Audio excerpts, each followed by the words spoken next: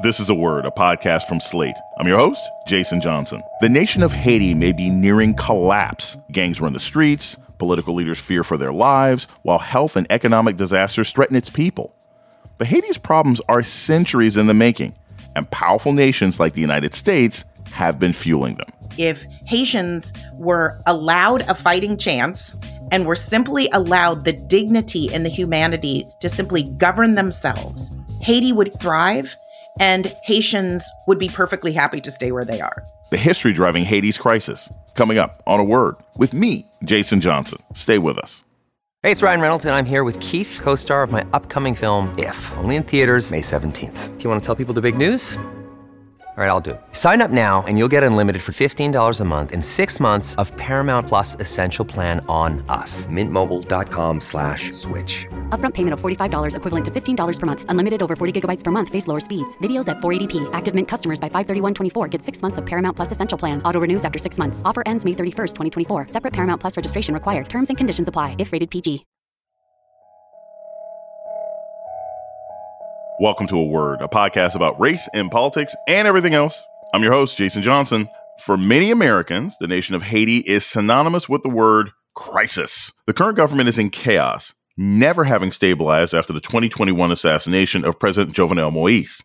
As a cholera epidemic rages and gangs take over the nation's streets, many Haitian migrants are scrambling for a way to get to the United States and claim asylum. But there's no real way to understand Haiti's current circumstances without understanding its history and the way race and revolution made it a target of persecution for the most powerful nations in the world, including the United States. Joining us to talk about it is Leslie Alexander. She's a professor of African American and African diaspora history at Rutgers University.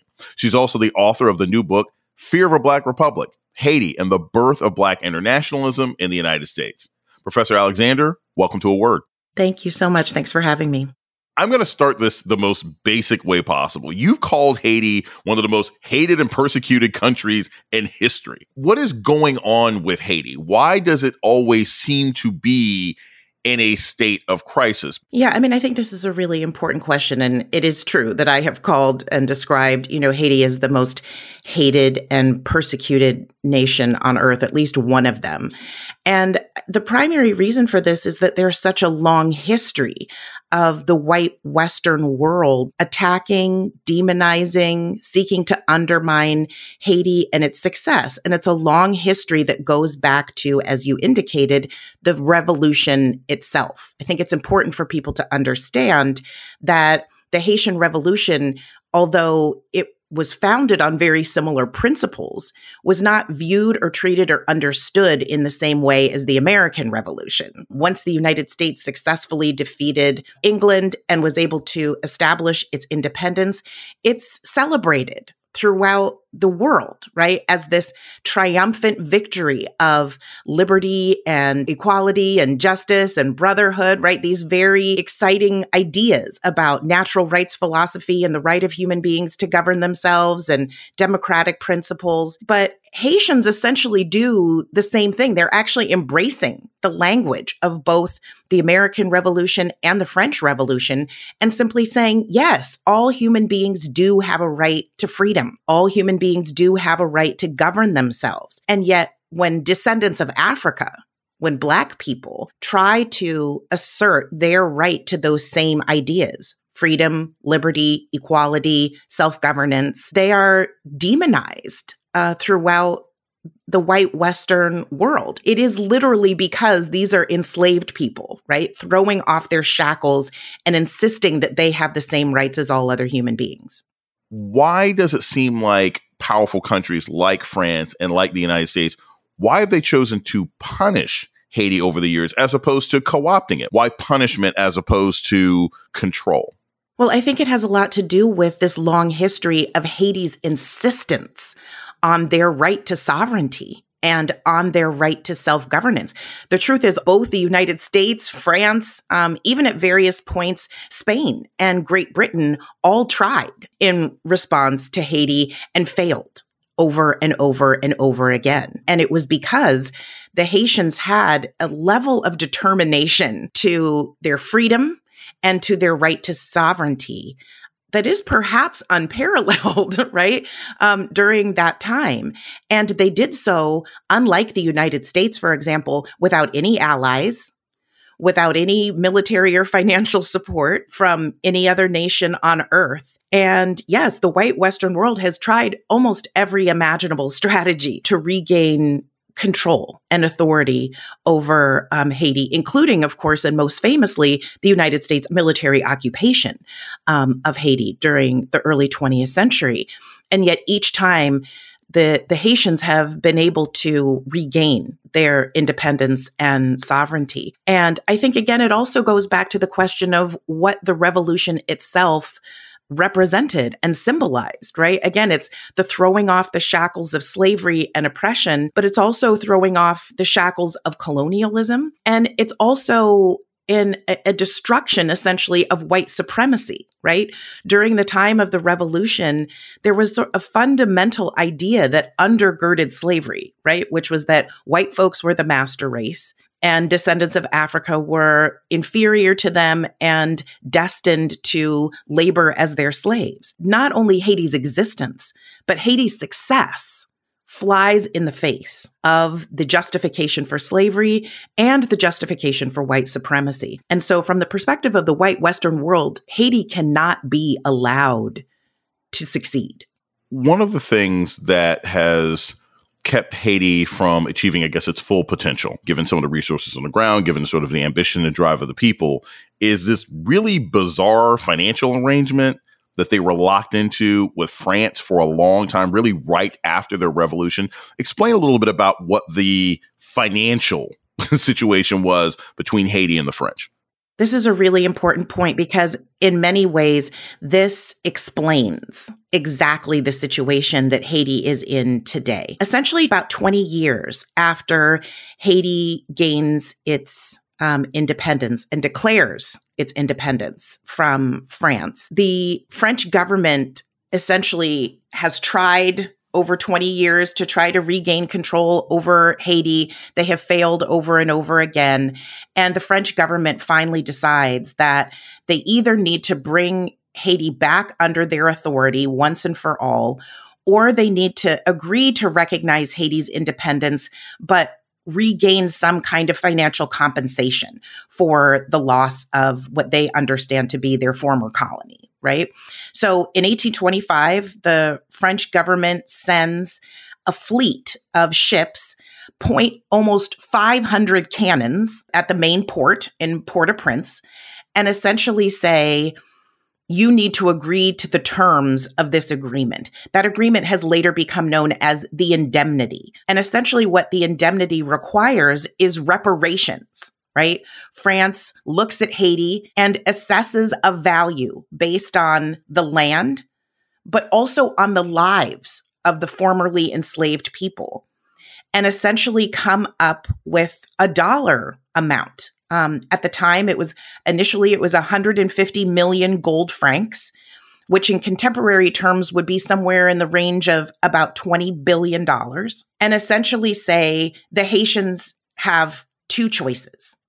They can either fight it out again with France, right? Again, meanwhile, there's about 500 cannons pointing at the port, or they can submit to the terms of the indemnity, which essentially says France will agree to recognize Haitian independence, in exchange for which Haiti needs to pay in annual installments reparations back to the French government in the amount of 150 million gold francs. Just very quickly, another interesting rider to the indemnity, which often gets ignored, but was actually very important, is that it also said that France would not have to pay full duties or taxes when they entered and exited Haitian ports, which meant that it's kind of a double problem, right? Which is that not only now does the Haitian government have to pay all this money back, but a good portion of their income is being undermined, right, by the fact that they're no longer able to obtain as much tax money from their trade relationship with France. We're going to take a short break. When we come back, more on the history of the Haitian crisis. This is A Word with Jason Johnson. Stay tuned.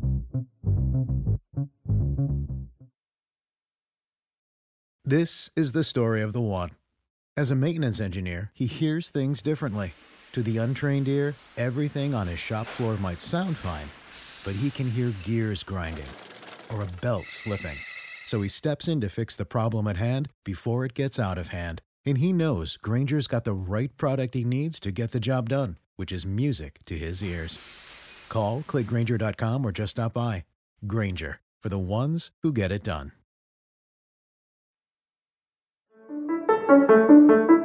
This is Jason Johnson, host of A Word, Slate's podcast about race and politics and everything else. I want to take a moment to welcome our new listeners. If you've discovered A Word and like what you hear, please subscribe, rate, and review wherever you listen to podcasts. And let us know what you think by writing us at aword@slate.com. Thank you.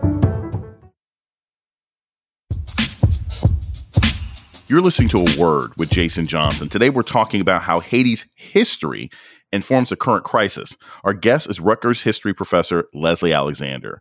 So we have the Haitian Revolution, formerly enslaved people, throw off these shackles, throw those shackles upon the ground. And then, the French say, all right, we're going to put this lousy deal on you. How did the United States sort of also get involved in this process? Like, how did the Civil War change the United States' relationship with Haiti?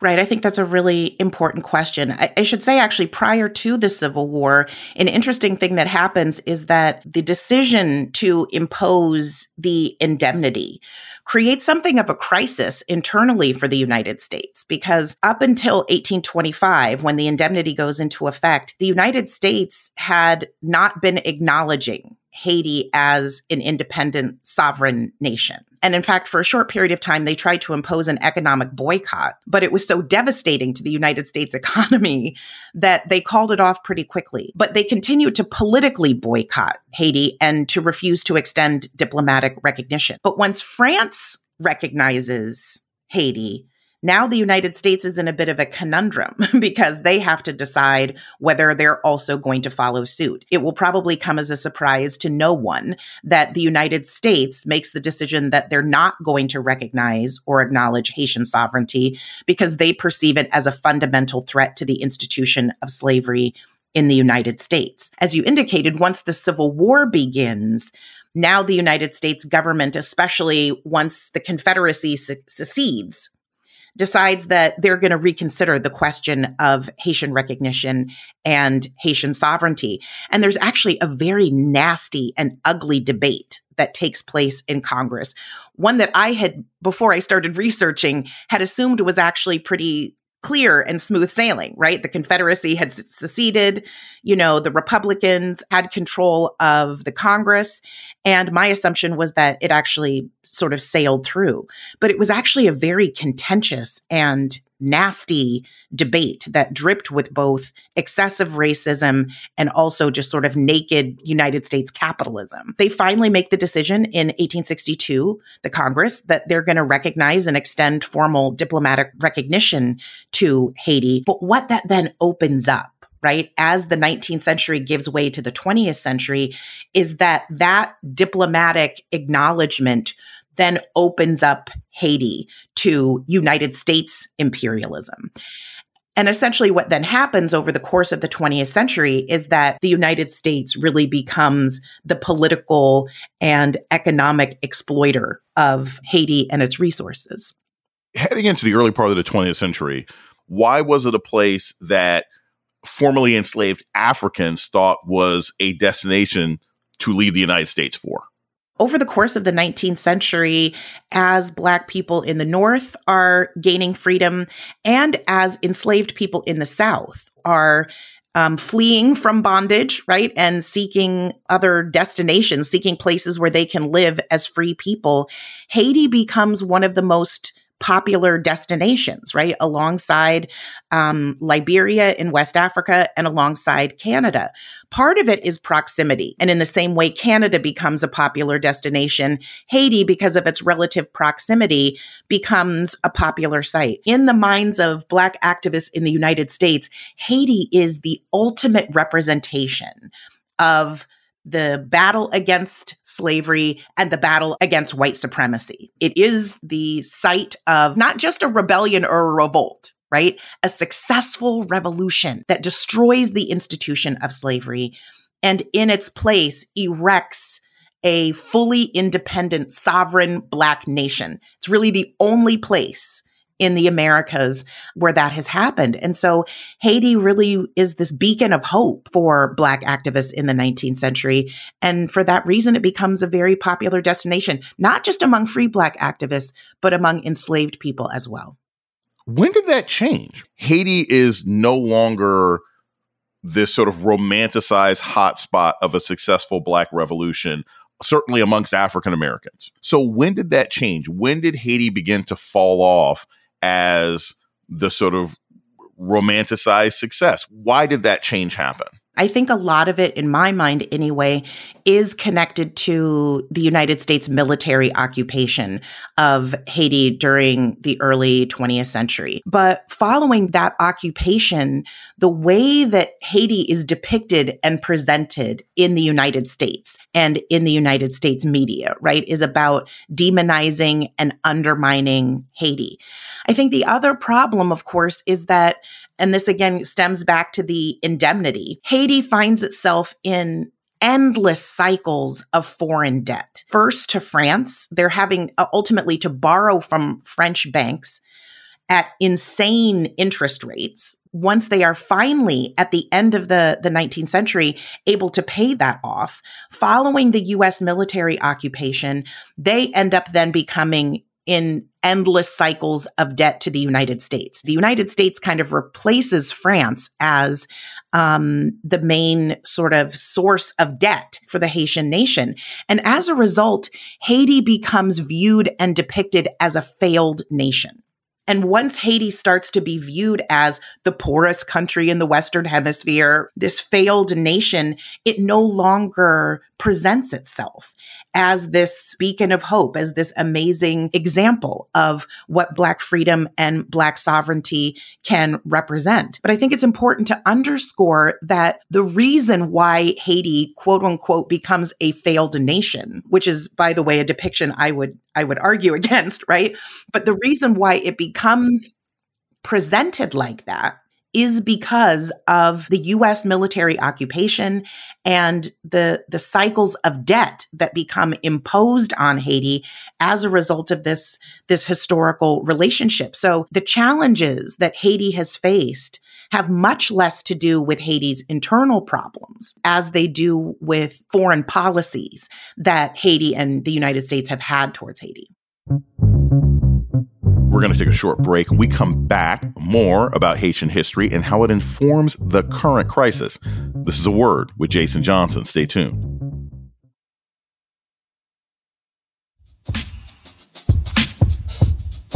You're listening to A Word with Jason Johnson. Today, we're talking about Haitian history and the current crisis with Professor Leslie Alexander.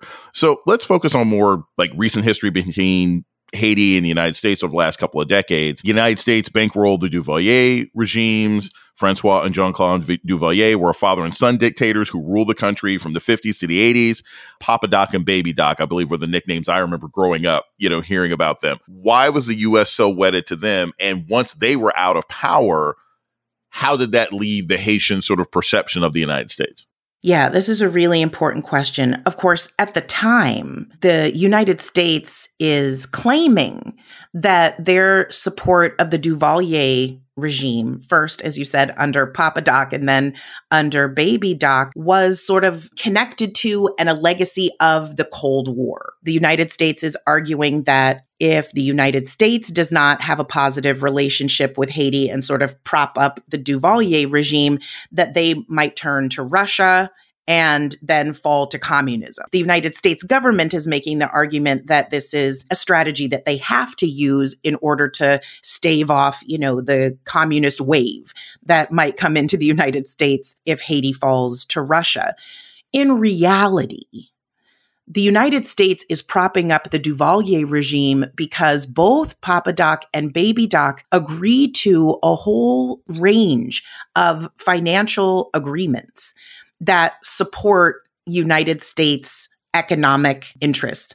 One of the most significant changes that happens during this time is that United States financial investors are able to convince Papa Doc, and more importantly, under Baby Doc, are able to convince the Duvaliers to reduce Haiti's focus on agriculture and to shift the economy towards manufacturing and export.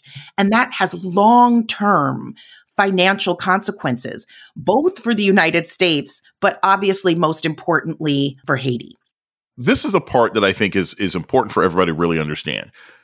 The president of Haiti was assassinated in 2021. And I think the idea of a world leader getting assassinated within our hemisphere is something that really should get a lot more attention. And then recently, the head of the Senate in Haiti, there was a very recent assassination attempt on him.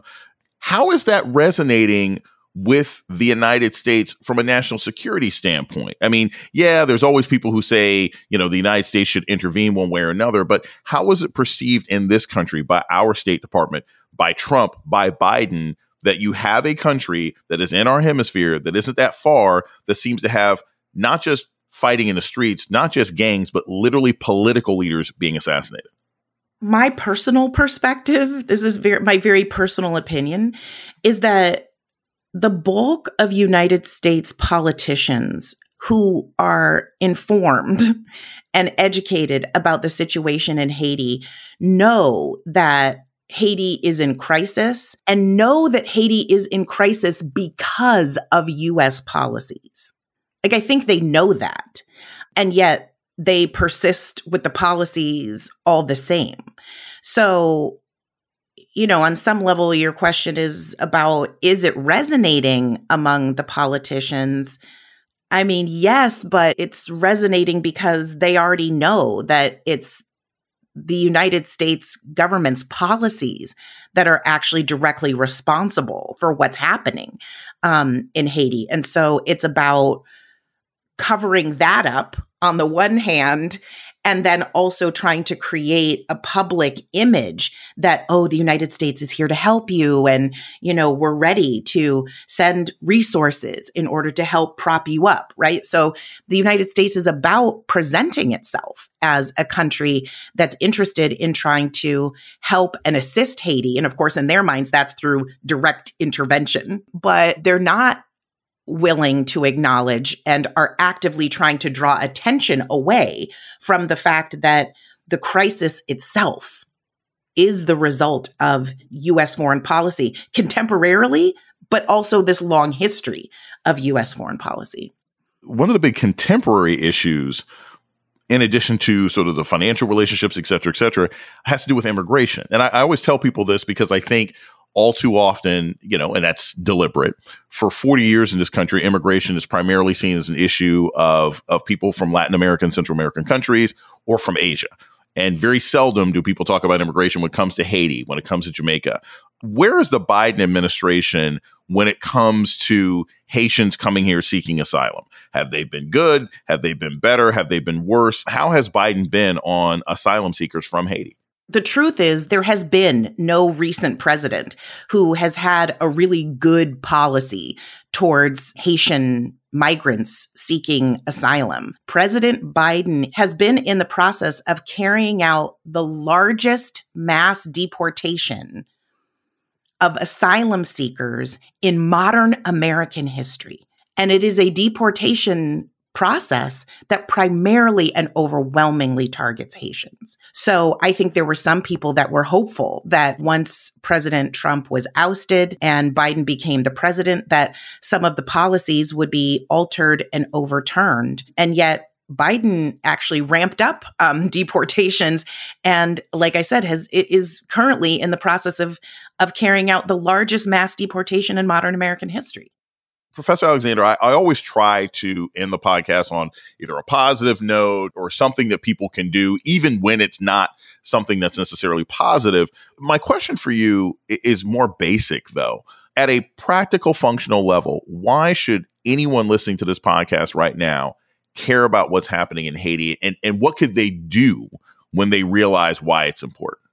I think one very selfish reason why people in the United States should care about U.S. foreign policy towards Haiti is that if people are concerned right now about the crisis at the border and the volume of people that are seeking entrance into the United States, one really easy way to prevent Haitians, thousands of Haitians, tens of thousands of Haitians from wanting to come into the United States is simply to allow them to have a self-governing, thriving nation, right? If the United States government would stop exploiting Haiti and stop trying to impose puppet leadership that serves the interests of the very small United States capitalist elite, Haitians, in my view, would be happy to stay in Haiti. I travel a lot around the world, and I continue to say that hands down, Haiti is the most beautiful place I have ever seen in my life. And I continue to believe that if Haitians were allowed a fighting chance and were simply allowed the dignity and the humanity to simply govern themselves without U.S. intervention and without financial meddling by white Western nations, Haiti could thrive, and Haitians would be perfectly happy to stay where they are. So if we're looking for a selfish reason for people in the United States, to protest against United States policy towards Haiti, the very plain and simple thing is that if you don't want more people at the border trying to come into the country, then treat other nations with respect and dignity, and people will be happy to stay where they are. Leslie Alexander is a professor of history at Rutgers University. She's also the author of Fear of a Black Republic, Haiti and the Birth of Black Internationalism in the United States. Thanks so much for joining us on A Word. Thanks for having me. And that's A Word for this week. The show's email is aword@slate.com. This episode was produced by Christy Taiwo Makanjula. Ben Richmond is Slate's Senior Director of Operations for Podcasts. Alicia Montgomery is the Vice President of Audio. Our theme music was produced by Don Will. I'm Jason Johnson. Tune in next week for A Word.